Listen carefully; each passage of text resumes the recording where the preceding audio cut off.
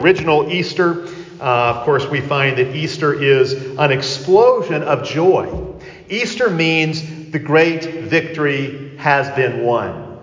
Jesus is risen from the dead. Death, therefore, is dead. Christ is triumphant.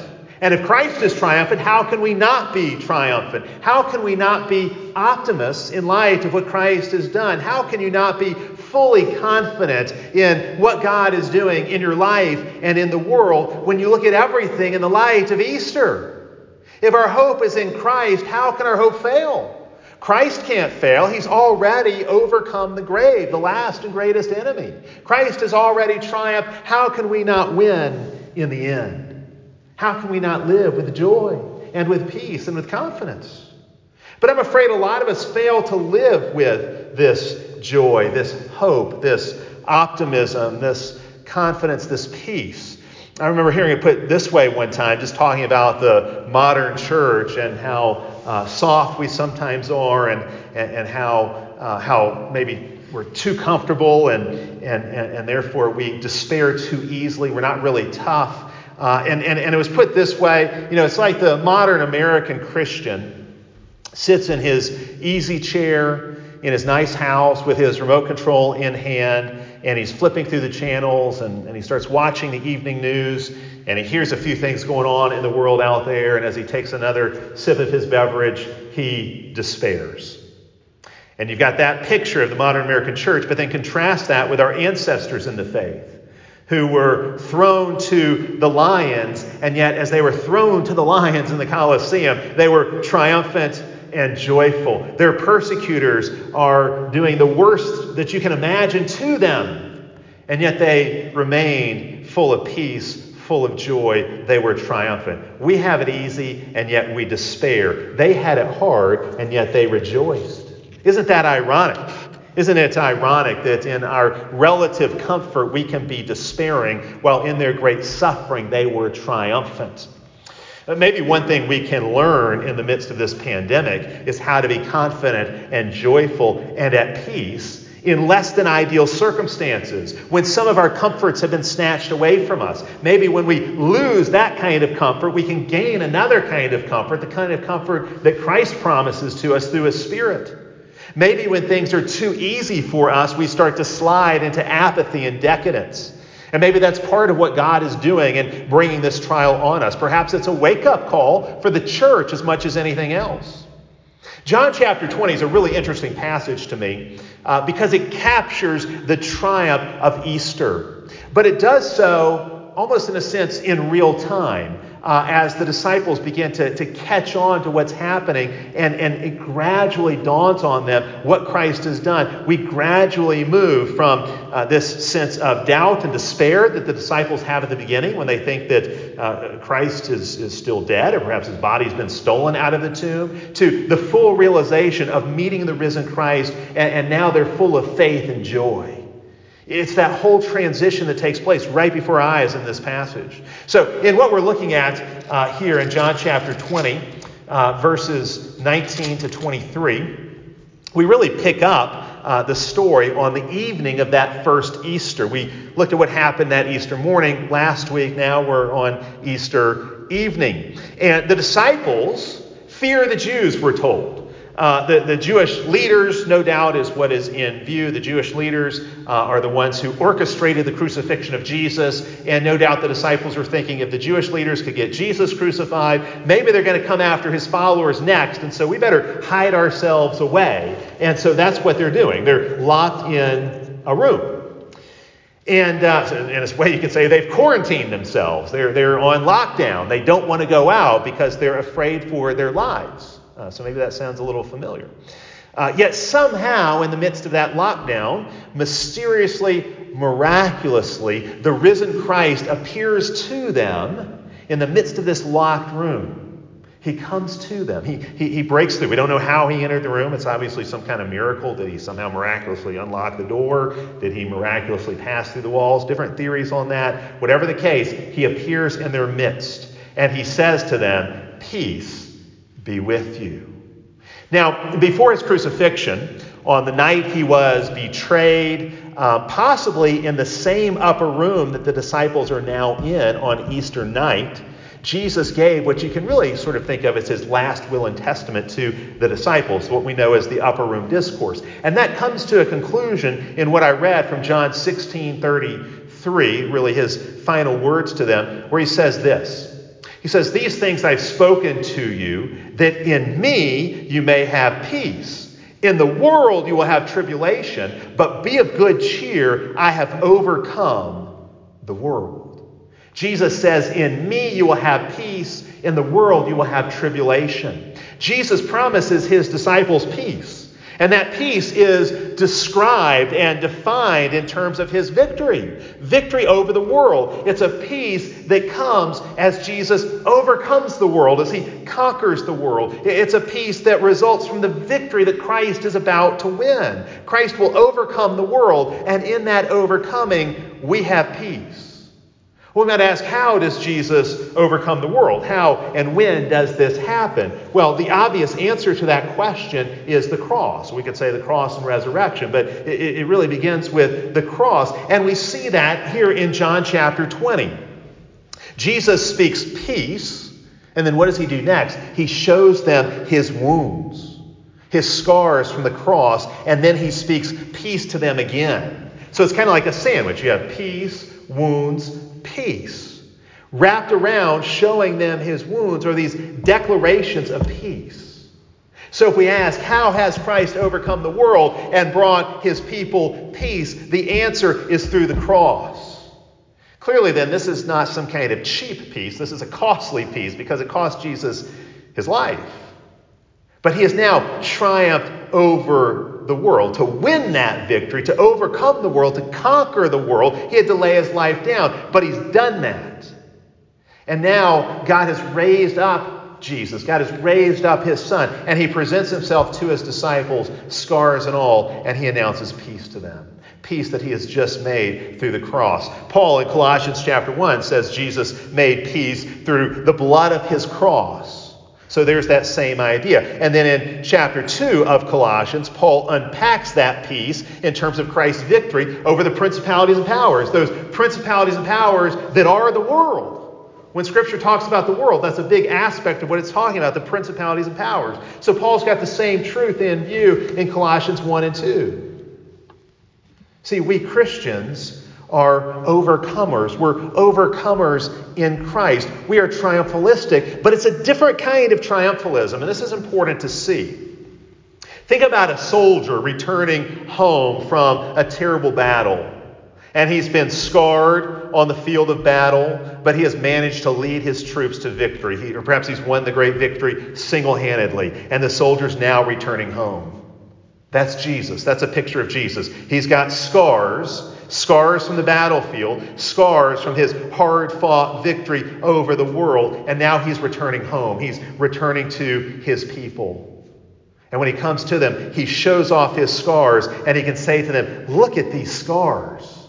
Look at these wounds. I did this for you to bring you this peace, to bring you this victory. And verse 20 tells us, when the disciples heard and saw this, they were glad. Verse 20 tells us, when they saw the Lord, they were glad. Their sadness becomes gladness. This is the dawning realization of what has happened, what it's all about, that their Lord really was crucified, but now he's been raised from the dead, and so he really has overcome the world as he promised, and so he really is giving them peace. With the victory won, with peace established, there's joy. This joy is unleashed. And again, this is what Easter is really all about. This explosion of joy, this unleashing of the joy. Peace does not mean the end of all tribulation or the end of our suffering. I think that's clear here as well. Go back again to Jesus' words in John chapter 16 in the upper room. Yes, he gives peace because he overcomes the world, but he says, in the world you will have tribulation. He says, in me you will have peace. In the world you will have tribulation. And those aren't mutually exclusive. Are we in Jesus or in the world? Well, we're in both. We're in Jesus in one way and in the world in another way. We live our lives in the world, but we're united to Jesus. We're in him. And so we have his peace even as we endure the tribulations of the world.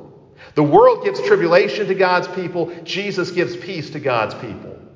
And so somehow we experience peace even in the midst of tribulation. Jesus overcomes the world. That is to say, he overcomes the fallen world order. That fallen world order of the principalities and powers, that fallen world order represented by the Jewish authorities who crucified Jesus. That whole system has been defeated. That whole system has been overcome. But you can tell from Jesus' words, just because the world has been overcome doesn't mean that the world doesn't still fight against us. The world is defeated, but the world still fights back.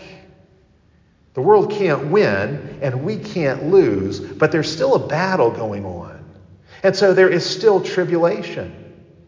But go further in this passage. You see the world is not just a battlefield, it is also a mission field. And so look at what else Jesus says here in verse 21. As the Father sent me, so I am sending you. There's a pattern of sending here. The Father sending the Son that then is in some way replicated in Jesus sending the church. The Father sent the Son into the world on a mission. The Father sent the Son into the world on a mission to overcome the world and to usher in a reign of peace. The Father sent the Son into the world on a mission to die for our sins and to rise again victoriously. And now the Son sends us on a mission. Now the Son sends us into the world on a mission. We too are sent into the world to overcome the world and to usher in a reign of peace. How? We can't die for the sins of the world the way Jesus did, obviously. But we proclaim the forgiveness of sins through his death. And we invite people into his new creation life, his resurrection life. And in this way, the peace of Christ spreads. That's the mission we've been given. That's the mission we're sent by Jesus to fulfill. Or perhaps we should frame it this way. We should say the mission the Father gave to the Son is now continued and extended in a new phase in us, that is, in the church. So we have a mission. The risen Christ gives his disciples a mission, and frankly, it is a daunting task. We are called to go into the world, to overcome the world. Even as the Father sent the Son, so we are sent. Well, the Son went on a mission to overcome the world. We're sent on a mission to overcome the world as well. But what does that mean for us? Well, Jesus has already told us. It means there will be tribulation. There will be tribulation in the world. There will be suffering. There will be trial and tragedy for the church. Overcoming the world means overcoming darkness with light. It means overcoming evil with good. It means overcoming error and falsehood and idolatry with truth and with true worship. It means overcoming hatred with love. It means overcoming injustice with righteousness. And when we do these things, when we carry out our mission by living faithfully in the world, by enduring the world's tribulations, we bring peace into the world. The peace of Christ. He is the Prince of Peace, and we bring his reign of peace into the world more and more as we live this way. Now, living this way is hard. Living this way hurts. Living this way can leave you scarred. Living this way can get you crucified. If not literally, at the very least, it means it is a cruciform way of life. And so it means you're going to be living sacrificially. You're going to be practicing self-denial and self-sacrifice and self-giving love. This is what we're called to live this way, to love this way. But just as Jesus' mission did not fail, the church's mission cannot fail either. And the reason we see the church's mission cannot fail is in what happens next. Because we might wonder if Jesus has given us this great mission to overcome the world, a world full of tribulation, if he's given us this mission to bring the peace of Christ into the world, has he equipped us with what we need to fulfill the mission? And we find the answer to that question is yes. Even as the Father was sent the Son into the world with the Spirit and through the Spirit, so we are sent into the world with and through the Holy Spirit. Jesus has equipped us with everything we need. That's what we see there in verse 22. When Jesus says these things, he breathes on them. Okay, we know we're not supposed to breathe on each other these days, but that's what Jesus does here. He breathes on them and he says, receive the Holy Spirit. He doesn't transmit a virus, he transmits the Holy Spirit to them.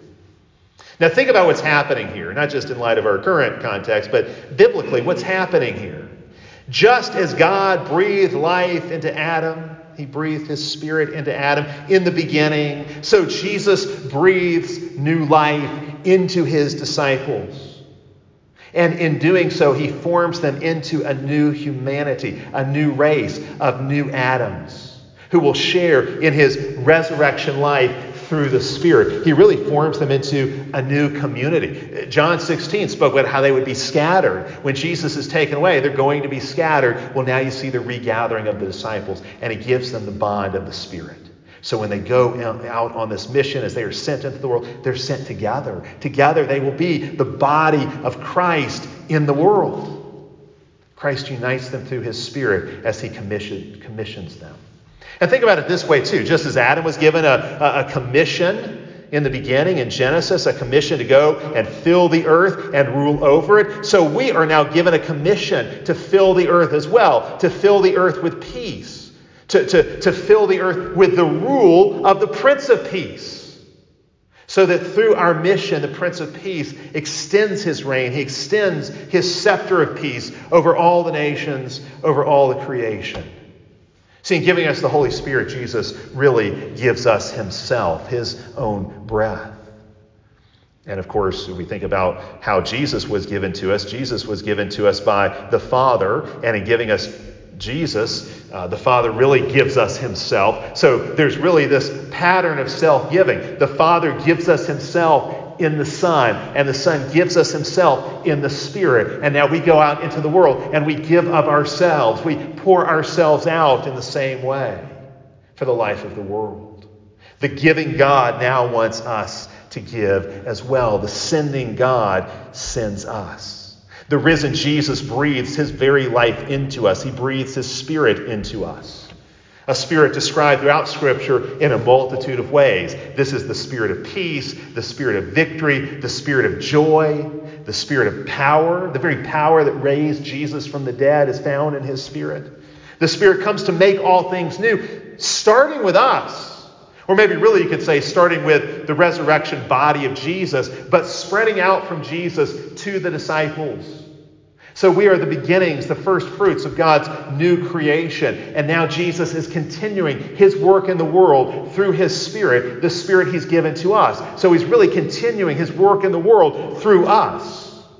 How is that for a high and lofty calling? To know that Jesus is doing his work in the world through you and through me. We represent Jesus. We are the presence of Jesus. We are the presence of Jesus' Spirit to the world. That's our calling. To make Jesus manifest to the world. So when people see us, they see a reflection, maybe a dim reflection, but hopefully not too dim. They see a reflection of Jesus himself. They see an outline of his character. They see the shape of his life and his ministry in the shape of our lives.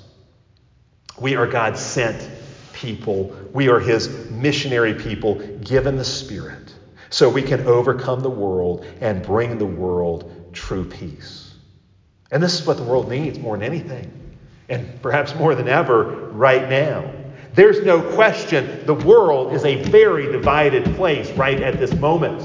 There is no question our country, our culture is very, very divided right at this moment. Things were already divided. There were already deep divisions politically and otherwise within our culture before the pandemic started. But now with the pandemic, those divisions have intensified, and you can even say the stakes have been raised. What is at stake in those divisions? It's all been heightened because of this pandemic. And it really is a matter of life and death, it seems. This virus has killed thousands. The response to the virus has destroyed the lives of millions more when you think about the economic impact. And we're not through with it. We're not done with it. We haven't come out the other side yet. We don't know what further damage it might cause. We're in the middle of all of this. We're in the middle of this tribulation. And yet in the middle of this tribulation, we are called to be overcomers and peacemakers. We're called to be overcomers and peacemakers. How do we overcome the world in this kind of context, this kind of situation? How can we overcome the world when we're quarantined? How can we overcome the world when we're locked down, when we're locked in our homes? How can we live as sent people when we can barely leave our homes? These are questions we need to ask. How can we spread peace in the midst of a pandemic when so many people are suffering? And we face a very complicated problem where it seems that literally there is no good solution to it. There's no solution without all kinds of problems. Well, it's not the first time in history God's people seem to have been put in an impossible place, a dilemma, a situation where it seems there is no way out. And I think when God does this, when God puts us in a situation where there is no good way out, there are a lot of things going on. Perhaps God wants us to grow in wisdom in new ways. That's a possibility. But I certainly think something God is doing is He is driving us to trust Him in new ways, to rely on Him in new ways, to throw up our hands and say, God, we can't do it. To repent of whatever kind of sin we find in our lives, and to recognize that we are utterly dependent upon God. We've got to recognize our utter dependence upon God. This whole trial is designed to show us our utter dependence upon Him and how we must live in submission to Him. But even more than all of that, I think there's this. The whole point of God bringing a trial like this, bringing tribulation like this on the world, a tribulation that emanates throughout the world, the whole point is for God to manifest His peace through us, through His people, in the midst of this worldly tribulation. What does God want us to do? We may not be able to come up with a solution, but what we can do is manifest God's peace in the meantime. We can live with that peace because we're casting our cares and anxieties upon Him. We can live with that peace because we're loving our neighbors, we're loving our family members, we're loving those who are around us. And certainly there are opportunities, even in the midst of this quarantine, for people to observe your family life and observe how you treat people. And they need to see the love and the peace and the joy of Christ in the midst of this tribulation. When times are easy, a lot of times it's hard to show the peace of Christ because everything's kind of going well for everybody. But when you enter into a time of great tribulation, there are new opportunities to manifest the peace and the love and the joy of Christ in very surprising and paradoxical ways. And this is something I think you see at the very heart of the gospel itself. The cross is all about God bringing peace through pain. Peace in the midst of the world's rebellion and brokenness. The Son of God comes into the world, and what does the world do with Him? The world nails Him to a cross. And you might think, well, God just says, that's it, I'm done with it. No, what God does is He says, that cross is how I accomplish peace. Peace between you and me. It might be the last place you'd go looking for peace, but there it is. Jesus says peace, and He shows them His wounds, and then He pronounces peace again. This is a peace that comes through the cross. It's really the same point. It's the same point we saw last week when we looked at the earlier part of this chapter. Last week we saw how Peter, John, and Mary found glory in a graveyard. Especially in terms of the Jewish mindset and the whole way that holiness worked and how it's geographical and the holiest place of all is there in the temple in the most holy place, and the least holy place is going to be a graveyard. And yet there, Jesus in the resurrection story, He brings them together. So the tomb becomes a throne. That graveyard becomes a most holy place. And Peter, John, and Mary find glory in a graveyard. It's the last place anyone would ever go seeking for God's glory, but there it was. Well, in the same way, we can say a brutal Roman cross, a sign of all that's wrong with the world, a sign of Rome's oppression and injustice. A brutal Roman cross is the last place anyone would go looking for peace. The cross is a sign of war. It's a sign of all the wrong kind of power. It's the last place in the world you would go looking for peace. How can a bloody Roman cross become the place of peacemaking? How can Golgotha, the place of the skull, become the place of peace? But we find that is exactly what happened. And the risen Christ has the scars to prove it. Peace has been made at the cross. John 20 shows us glory in a graveyard, peace on a cross. It's paradoxical. It's unexpected. But that's right at the heart of the gospel, and it's also right at the heart of the Christian life. Indeed, it becomes the pattern of the Christian life. You know, the whole Christian life is about dying so that we might live. How is it that you can that dying can become a way of life? But Scripture shows us that as we die to ourselves, we more fully become ourselves. The world would say it's just the opposite. You want to really become yourself, you need to fulfill your desires, and you need to look out for yourself. And it's always looking out for number one. I look out for myself, and I live the way I want to live, and nobody can tell me what to do. That's how you live. That's how you find fulfillment. And Scripture says, no, the way of life is the way of death. The way to really live is to die. The way up is down. How can true glory be found in humility? The world just doesn't get that. The world thinks if you humble yourself, people are just going to walk all over you. That's worldly logic. You're not going to find glory in humility, and yet Scripture tells us again and again, God exalts those who humble themselves. There is glory found in humility. It's not a worldly logic, but it's the pattern of the gospel. Or think about this. The last place you'd expect to find joy is on the countenance of a cancer patient, a patient with terminal cancer. But I've known many believers who, when struck with cancer, radiated with joy. Our dear sister Brenda Jordan is a tremendous example of just this kind of joy, living for years with cancer and radiating the joy of Christ continually. You don't expect to find joy in a cancer ward. Maybe it's the last place on earth you go looking for joy. But when you have Christians there in the cancer ward, what do you find? You find joy. What about a pandemic? Who would go looking for peace in the midst of a pandemic? A pandemic that threatens to rip our country apart, a pandemic that threatens to utterly destroy our economy and our whole way of life. And yet, in the midst of this pandemic, God's people can manifest peace. This is what we're called to do and be. This is what Jesus sends us into the world to do and to be, to manifest his peace in a world full of pandemics. To be peacemakers and peace givers in the midst of the pandemic, to manifest his triumph in a world that is full of tragedy. That's our calling. That's our mission. This is how we overcome the world. We don't escape the world's tribulations. We pass through the world's tribulations with the joy and the peace of Christ. If Jesus made the tomb holy, and if he made the cross a place of peace, then he can transform any trial we might face into something glorious as well.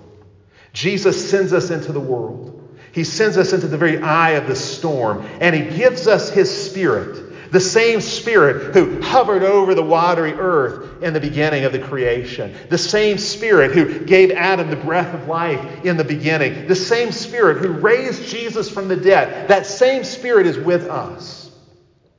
And with the Spirit of Jesus, we can fulfill our mission. With the Spirit of Jesus, we can endure whatever crosses the world might seek to nail us to. We can endure whatever tribulation this fallen world might throw at us. And we can do it with gladness and with peace because we know Jesus has made peace on his cross. We know he has overcome the world in his cross and in his resurrection. We know the victory is ours. The risen Christ has the scars to prove it. May the peace of Christ be with you. Let's pray together. Father, we do pray that the peace of Christ might be with us in the midst of tribulation. This we pray in his name. Amen. Let us now confess our faith together in the words of the Nicene Creed.